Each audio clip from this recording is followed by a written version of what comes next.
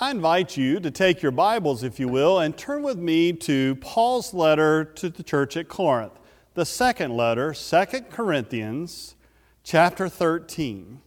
And we'll read either verse 13 or 14. So that's 2 Corinthians chapter 13. And I always encourage you to bring your Bibles with you, pull the scripture up in front of you so that you can see what is happening and realize that this is not just an ordinary book. This is the Word of God for all people. 2 Corinthians 13, verse 13 or 14. In the New Revised Standard, there's not a verse 14. It's combined in 13. Some of you have verse 14, but here's the verse. Paul, concluding his letter to the church at Corinth, offers this blessing. The grace of our Lord Jesus Christ, the love of God, and the communion of the Holy Spirit be with all of you. Let us pray. Almighty God, we give you thanks for your holy word and for the privilege now of studying it together. And God, as I stand before these, your people, this is your church. So I pray that this would be your message and not my own, through the name of Jesus the Christ. Amen. Over the last several weeks, we have been looking at the Trinity, that so important doctrine or part of our faith that helps us somehow get an understanding of God. There's no way we can get a complete understanding of God. God is so far beyond us. But it helps us to get a glimpse of this amazing God who has been at work in our lives and been at work in our world. God the Father, God the Son, God the Holy Spirit. As I've shared with you in our church here, in our sanctuary, we have windows that are God the Father, behind me, God the Son, and God the Holy Spirit. The Trinity. And this first Sunday in Pentecost, last week, as you know, was Pentecost, the outpouring of the Holy Spirit. The first Sunday after Pentecost is known in the liturgical year, the Christian year, as Trinity Sunday. Why? Because the church really believed over the centuries and years that this is such a vital part of our faith and our identity that we need to be reminded of who our God is and how that changes our lives. You might remember as well when Jesus gave the Great Commission in Matthew chapter 28, in verse 19, he says, "Now go therefore and make disciples of all the nations, baptizing them in the name of the Father and of the Son and of the Holy Spirit." So many things that we do in the life of the church, we conclude with in the name of the Father and of the Son and of the Holy Spirit. You'll even see the sign of the cross often made where we are reminded who our God is. This is done in the name of the Father, the Son, and the Holy Spirit. It's a reminder of our God, one God, three persons, the blessed Trinity. Now, in the scripture we just read, Paul once again is writing his second letter to the church at Corinth. And actually, it may be his third or another letter, because it even appears in 1 Corinthians 1 that he had already written a prior letter to the people as well, to the church. But Paul's relationship with the church at Corinth, it had been somewhat strained. I mean, when you read 1 Corinthians, for example, you will see that there were issues in the church. You'll see that there were some divisions in the church. There were people that claimed to be holier or less holy than others. There were some who claimed, well, I have this spiritual gift. You only have that spiritual gift, so therefore I'm more holy than you. Oh, I was a disciple of Paul. Well, I was a disciple of Apollos. And again, there was some division and some other things, but Paul loved the church. But some difficulties had arisen. There had been some insults sent toward Paul's way, some accusations against Paul, some questioning his authority, questioning his teaching, and it had created a rift between them. But yet there was a time of reconciliation, repentance, and healing, and they had invited, encouraged Paul to come back. And so now he's writing this letter to them. It's his third longest letter that he wrote to churches. And Paul is celebrating, yes, reconciliation, but it's still a very straight letter. When you read it, you can tell there was some tension. It's a pretty straight conversation.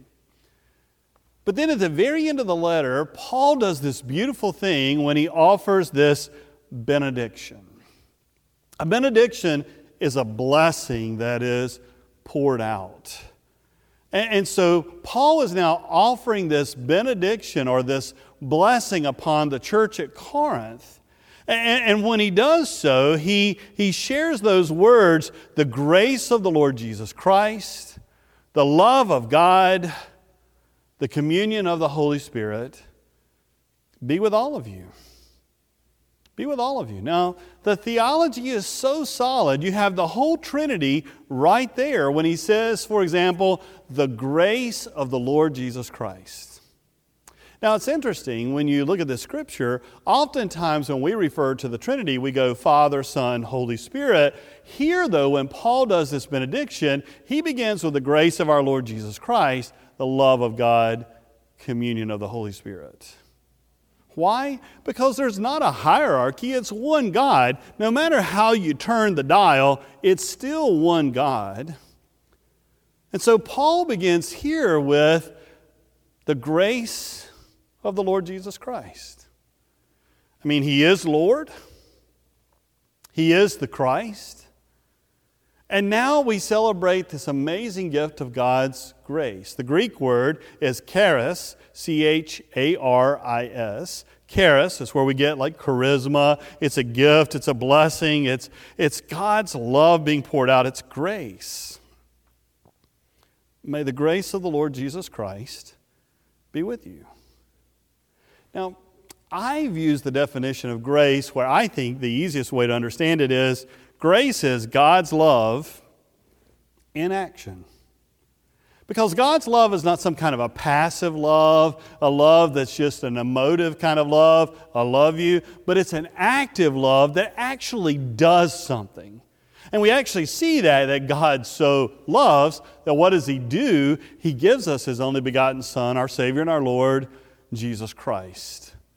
So the grace of the Lord Jesus Christ be with you. I mean, Paul tells us when he writes the letter to the church in Ephesus, in Ephesians chapter 2, verse 8, he goes, it's by grace that you've been saved through faith. This is not of your own doing. This is a gift to you from God. God is giving you this powerful gift of His love and action of His grace. And when you read 2 Corinthians, you see that Paul spends an inordinate amount of time dealing with the ministry of reconciliation, that God in Christ is reconciling us, our brokenness, to Him. And as we shared a couple weeks ago, even though God was the offended party, God is the one at work. God is the one doing something. God's love was active. It's the grace of our Lord Jesus Christ. And Paul knew that it was such a powerful gift. As a matter of fact, if you look back in 2 Corinthians at chapter 12, around verse 8, Paul is telling us about this thorn in the flesh that he has, this thing that just has bothered him in so many ways. But he shares in verse 9 that Jesus reminds him, that God reminds him, my grace is sufficient for you. So Paul looks at the church and he goes, the grace of our Lord Jesus, who is the Christ, the Messiah, be with all of you. And then he goes, and the love of God. May the grace of our Lord Jesus Christ, the love of God. And I love that in our benedictions, because so many times when people try to fall into the heresy called modalism, which is there was God the Father, then there was the Son, then there was the Holy Spirit, as if it's not one God. But so many people refer to the Father as, God of the Old Testament, he just seemed like a different kind of God. He didn't seem quite as loving. And one of the things I love that Paul does here is he goes, may the grace of the Lord Jesus Christ, but it's the love of God. This God who so loves the world that he would give his only begotten Son, John 3:16, is the God of Abraham, Isaac, and Jacob, Moses, Elijah, Jeremiah, all the prophets. Same God. And the God who so loves the world that he'll crawl up on a cross and die there for our forgiveness and our brokenness, and does the ministry of reconciliation even though we were the ones who offended him, that God proves his love for us, and that while we were yet sinners, Christ died for us, Romans 5:8. That is the same God who's the God of Abraham, Isaac, Jacob, Moses, Elijah, Jeremiah, all the prophets. The John 3:16 God is the same God who in Genesis 1 said, let there be, because it's just one God. And Paul says, I want you to experience the love of God. This incredible love of God. And that Greek word there is agape, which is that unconditional kind of love. I mean, remember, God didn't wait for us to accept him or to come begging to him before he dies on the cross. God proves his love for us in that while we were yet sinners, Christ died for us. God acted first. God's love for us was unconditional. It was unmerited. We didn't deserve it. That's why it's called grace. And it was sacrificial. This love cost God everything he has. So may the grace of the Lord Jesus Christ, the love of God, and then he says the communion of the Holy Spirit be with you. The communion of the Holy Spirit. The word communion is the Greek word koinonia. It means fellowship. It means presence. In other words, what Paul is sharing in the benediction is, I hope that you have the fellowship with God's Holy Spirit, that Holy Spirit that was poured out at Pentecost, that when God breathed upon the disciples and breathed upon the church and breathed upon us, that Holy Spirit would fill you up to such an amazing way that you can now share life with God. May the grace of the Lord Jesus Christ, the love of God, fellowship of the Holy Spirit, communion with the Holy Spirit be with all of you. It's one of the most powerful things, because what Paul is actually saying to the church at Corinth, and what he's saying to you today and to us today, is Paul said, I just want you to experience the greatest gift and the greatest blessing and the outpouring of all the many facets of our God. This incredible God, one God who's Father, Son, and Holy Spirit, I hope somehow you can experience the grace and the outpouring of this incredible God. So may the grace of our Lord Jesus Christ, the love of God, communion of the Holy Spirit, may that be with all of you. What an amazing thing to share with someone, to offer to someone, is to look at them and go, I just pray that you will experience the grace of Jesus Christ, the love of God, and communion with His Holy Spirit. Wow. So why is this so important? We've been spending a few weeks on it. The church set aside, Trinity Sunday for us to spend some time. Why is this understanding of God so important? Well, one of the things is it really does matter what you believe as much as do you even believe. Because there's a lot of people out there that believe some very dangerous stuff. So they may believe and be sincere in their belief, but what you believe really makes the difference. Who is our God? How do we understand this God. And one of the things that I think the early church was worried about is actually coming to pass, and that's where we're kind of losing our identity sometimes as a church, especially those of us who are in churches in the West. We're kind of losing our identity sometimes because we've lost our theology. We've lost our understanding of God. We've kind of, instead of letting God reveal God's self, we instead are trying to define God. And that becomes incredibly dangerous. I mean, what we believe is so vital. Dr. Alistair McGrath of Oxford University writes some amazing things when he said, inattention to doctrine robs the church of her reason for existence and opens the way to enslavement and oppression by the world. A church that despises or neglects doctrine, that which we believe, comes perilously close to losing its reason for existence and may simply lapse into a comfortable conformity with the world. I mean, this is what we believe. Now, I'm always find it interesting when some people like to say, well, you know, I don't want to be in a church that's really got a doctrine. Well, if you say Jesus is Lord, that is a doctrine. Jesus is the Son of God. That is a doctrine. It's a statement of faith. This is who we are. This is what we believe.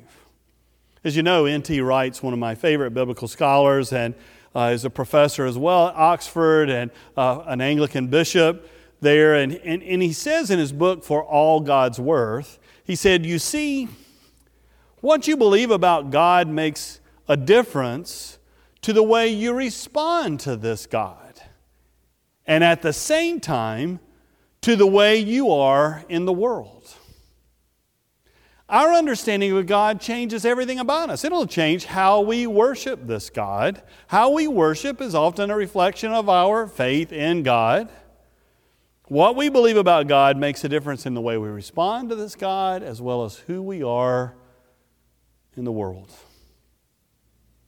I mean, there are some dangers if we don't really think through who we are and what we believe and who our God is and study the Scripture where we allow God to reveal Himself to us versus us just trying to define what we think or hope God may be like.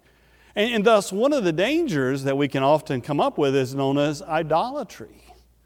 Now, most of us would go, I would never be involved with idolatry. There is no way. When I read that story in Exodus about the golden calf and how when Moses was delayed, people melted down their jewelry, and next thing you know, they've formed a calf and they're bowing down worship. I would never do anything like that. Well, think about this. In Genesis 1:26, God says, let us make humankind in our image after our likeness. So God is forming us in His image. But the temptation today is for us to try to create a God that's in our image. So here's what I think God's like. Here's what I think God's like. Instead of allowing God to reveal, we are maybe unintentionally practicing idolatry by trying to form a God that fits the mold we want, instead of being the people that are molded into who God wants and God calls. And it is so much easier for us to make a God in our image than it is for us to pray the prayer that Jesus prays in the Garden of Gethsemane when He goes, not my will, but thy will be done. Our idolatry may look a little bit different than a golden calf, but we can practice it the moment we try to shape God in our image versus allowing God to shape us in His image. Well, to understand that, we have to know who this God is. What is His image? It's so interesting in our world today, too, that Tom Oden, who's a great biblical scholar, pastor, preacher, professor, Dr. Oden talks about one of the signs that things may be going awry is what he referred to as the absence of heresy. when there's no heresy around, for example, then that means we must be so ambiguous about what we believe that we don't even identify when something is outside of those parameters anymore, which is what we used to call heresy. Heresy. So when nothing is considered heresy anymore, we have become so vague and ambiguous, we're meaningless. And our understanding of God has become so distorted. I mean, you've heard me share before. I'm just appalled, actually, when a United Methodist bishop, for example, can say that we've put Jesus on a cracked pedestal, that we need to stop idolizing him, that we may think of him as the Rock of Ages, but he's really a hunk of clay like everyone else until Jesus goes through his conversion and gives up his own bigotries and his prejudices. When the church is not outraged by that, it shows we're ambiguous. That our understanding of God has become so vague that we don't even realize when something becomes traumatic. And what's interesting is then when charges may be filed of heresy and then dismissed, it just meant we don't really consider that anymore. Sometimes I will hear denominational people talk about being part of a big tent. Well, no matter how big the tent is, what are the boundaries of the tent unless it's an infinite tent? But there's got to be a boundary somewhere, regardless of whether it's small, medium, or big tent. But what are the things that are outside the parameters? Is Jesus, is Lord, no longer the boundary? What does that mean when the church no longer gets outraged and our understanding of who Jesus the Christ is, or who this God the Father, the Son, and the Holy Spirit is? What does that say about our understanding of our God? Some people go, well, the thing that I focus on, if Jesus didn't say it, I don't really think that it's that big a deal or it's that vital. Well, but doesn't that again smack at what we've just been talking about with the doctrine of the Trinity? Because if it's one God and Jesus is God in the flesh, but it's the same God who was the God of creation, the God of Abraham, Isaac, and Jacob, it's the same God from Genesis to Revelation and the same God through the power of the Holy Spirit today, then isn't God's Word still God's Word? Isn't Jesus still saying it, just in the form of the Word of God that becomes flesh and not necessarily Jesus of Nazareth? I mean, is our understanding that we have now pulled Jesus of Nazareth out of the Trinity and we only focus on what does it mean to be moral and ethical and have some good values? That undermines who we believe God is as Trinity. No wonder the church said, we need to have Trinity Sunday. We lose this, we lose the faith. Why is it so important? I just believe our world needs a revival. We need reconciliation with God. We need an outpouring of the Holy Spirit. When I read, and people get all into various arguments about policies, which I think are important, but what's more important, I think, is the theology and the brokenness of our world. Why are we in such a sinful, broken world?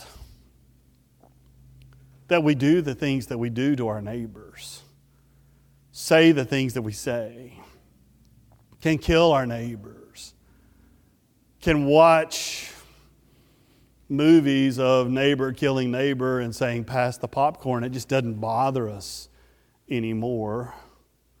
What does that say about who we are and our relationship with God? And are we losing the image of God in our lives? See, when we try to mold God into our image, it goes haywire. We've been called to be in God's image, but that means we have to understand who is our God. John Lawson, who was a former professor at Emory University in Atlanta, said that the great and constructive revivals have always been revivals of sound, balanced, and scriptural theology, as well as the heart strangely warmed, which is a Wesleyan phrase. He says the evangelical renewal of the church cannot arise apart from a renewal of her historic and scriptural evangelical theology. I believe in God the Father Almighty. I believe in Jesus Christ, His only Son, our Lord. I believe in the Holy Spirit. John Stott was an Anglican evangelical, and he's wrote a commentary on the book of Galatians, where Paul is dealing with those teachers who come in and undermine his teachings and undermine the truth, and how they're changing the gospel, and how that's creating uproar in the church. Dr. Stott writes the following. He says, to tamper with the gospel is always to trouble the church. You can't touch the gospel and leave the church untouched, because the church is created and lives by the gospel. Indeed, he said, the church's greatest troublemakers, now as then, meaning in Galatia, are not those outside who oppose, ridicule, and persecute it, but catch this, but those inside who try to change the gospel. It is they who troubled the church. Paul is writing to a church that had been troubled, struggling, the church at Corinth. There had even been difficulties between them, but he wraps up by going, man, I pray God's blessings upon you. I offer you this benediction because I love you so much that there's nothing more than I want for you than for you to experience the fullness of God, this incredible God. And so he says, I pray that the grace of our Lord Jesus Christ will be with you. This God who so loved you that He would come in human form and live among us, teach us of His kingdom, heal the sick, raise the dead, care for the needy, be with those who are hungry, love the poor, offer them grace. I pray you'll experience that grace. This God who loved you so much that He died for you. I mean, the cross that we wear, that we often have all over our church buildings, it's not just some symbol of a martyr who died. It's a sign of God Himself who loved you enough to give His life that you can have life. It really does matter what you believe, who your God is. So may the grace of our Lord Jesus Christ, the God who allows you to be forgiven and born again, and the love of God, this all-powerful, almighty God who is so far beyond us, who can create a world by simply saying, let there be, and yet a God who is so intimate with us, who says, you can call me Father, actually Abba, Father, Papa, Daddy, Father. This incredible, all-powerful God wants to be in an intimate relationship with you. So Paul says, may the grace of our Lord Jesus Christ, the love of God, and the presence, the fellowship, the koinonia of His Holy Spirit, the communion of His Holy Spirit, be with all of you. Not just some of you, all of you. And that includes you. And that includes me. So hear these words from Paul for you.